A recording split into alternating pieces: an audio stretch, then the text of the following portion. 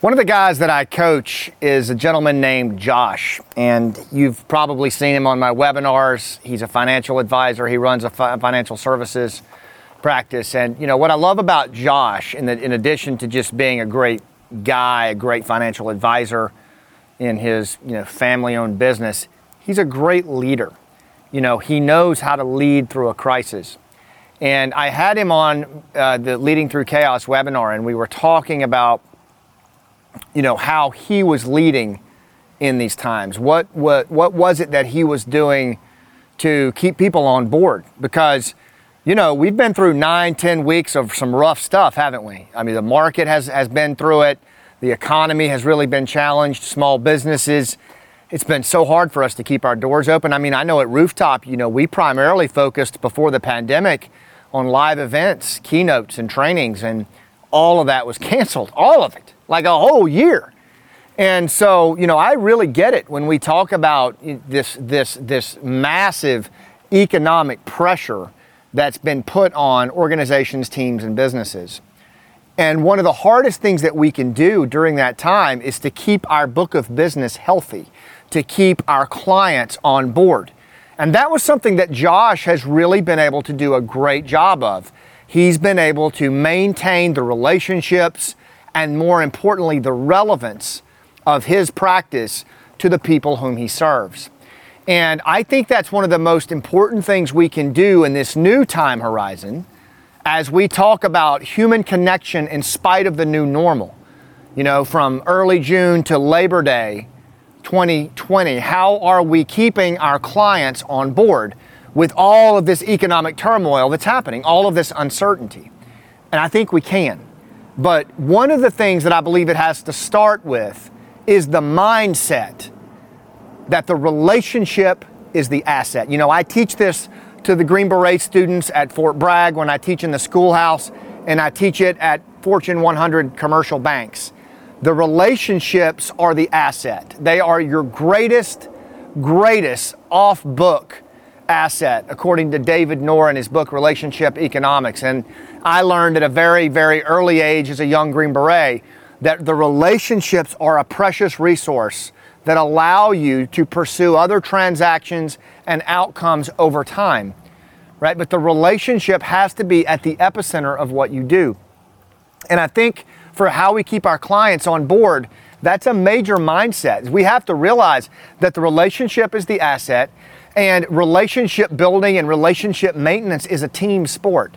This isn't just reserved for our relationship managers. This is everybody in the office, from the supervisor down to the administrative assistant. We're all responsible for the relationship, and we all play a role in that client relationship. And besides, I think a lot of our relationship managers, our RMs that are out there today, don't even have the true visceral fundamental understanding of what a relationship is at a primal level and what it takes to maintain it. So let me share a few thoughts with you on that as we go through this very weird time of things starting to open up and your clients trying to decide whether to go or whether to stay. I think it's imperative that you understand, again, the pictures in their head. What are you doing to really try to meet them where they are, not where you want them to be? And get clear about what movie is running in their head right now. What's the narrative that they're telling themselves in the quiet moments when everyone else is asleep? What's keeping them up at night? And if you haven't asked your folks that question, then you're probably not ready to lead them into the next phase that we're in right now. So what are the specific pain points that your clients are dealing with? And I want to ask thoughtful, open-ended questions that are going to get me to that level of understanding, even if it's 2/3 of the conversation. The more fundamental understanding we have of where our client is, the more we understand the level of relevance and the role that we want to play in that, because that's the key. It's all about relevance. In times of crisis and in times of uncertainty, humans follow the leader who is relevant to their goals and relatable to their pain.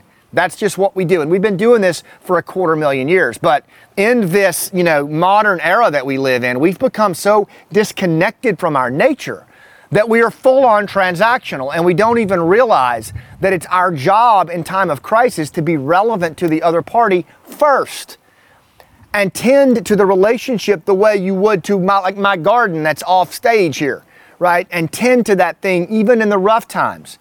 And the way that you tend to that relationship will determine what you look like on the other side.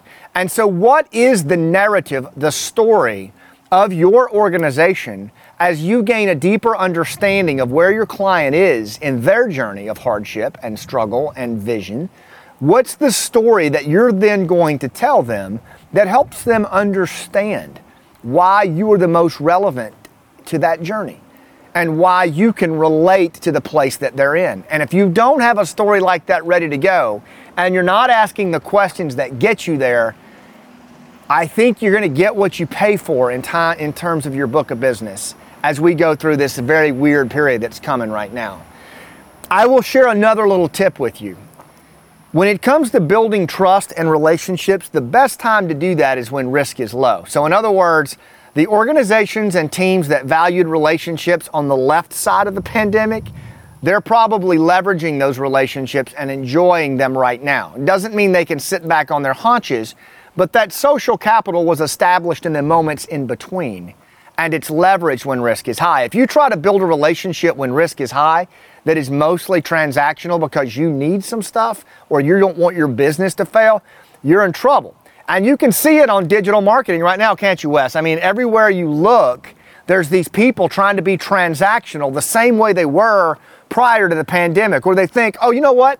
I'll do a 20-minute video on how we're all in this together, and then I'll sell you some stuff.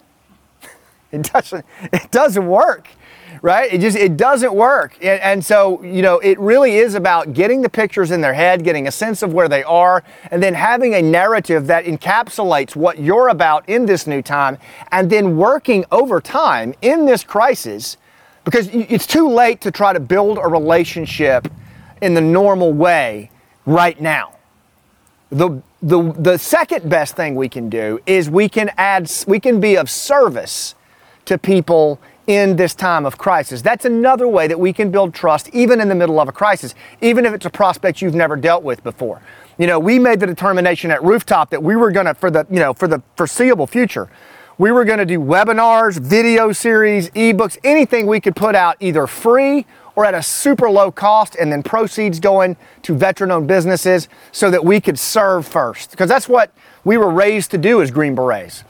And we've taken that tack, and that has been amazingly helpful. And it's given us the relationships and the connections and the trust of other constituents. So now we're a tribe.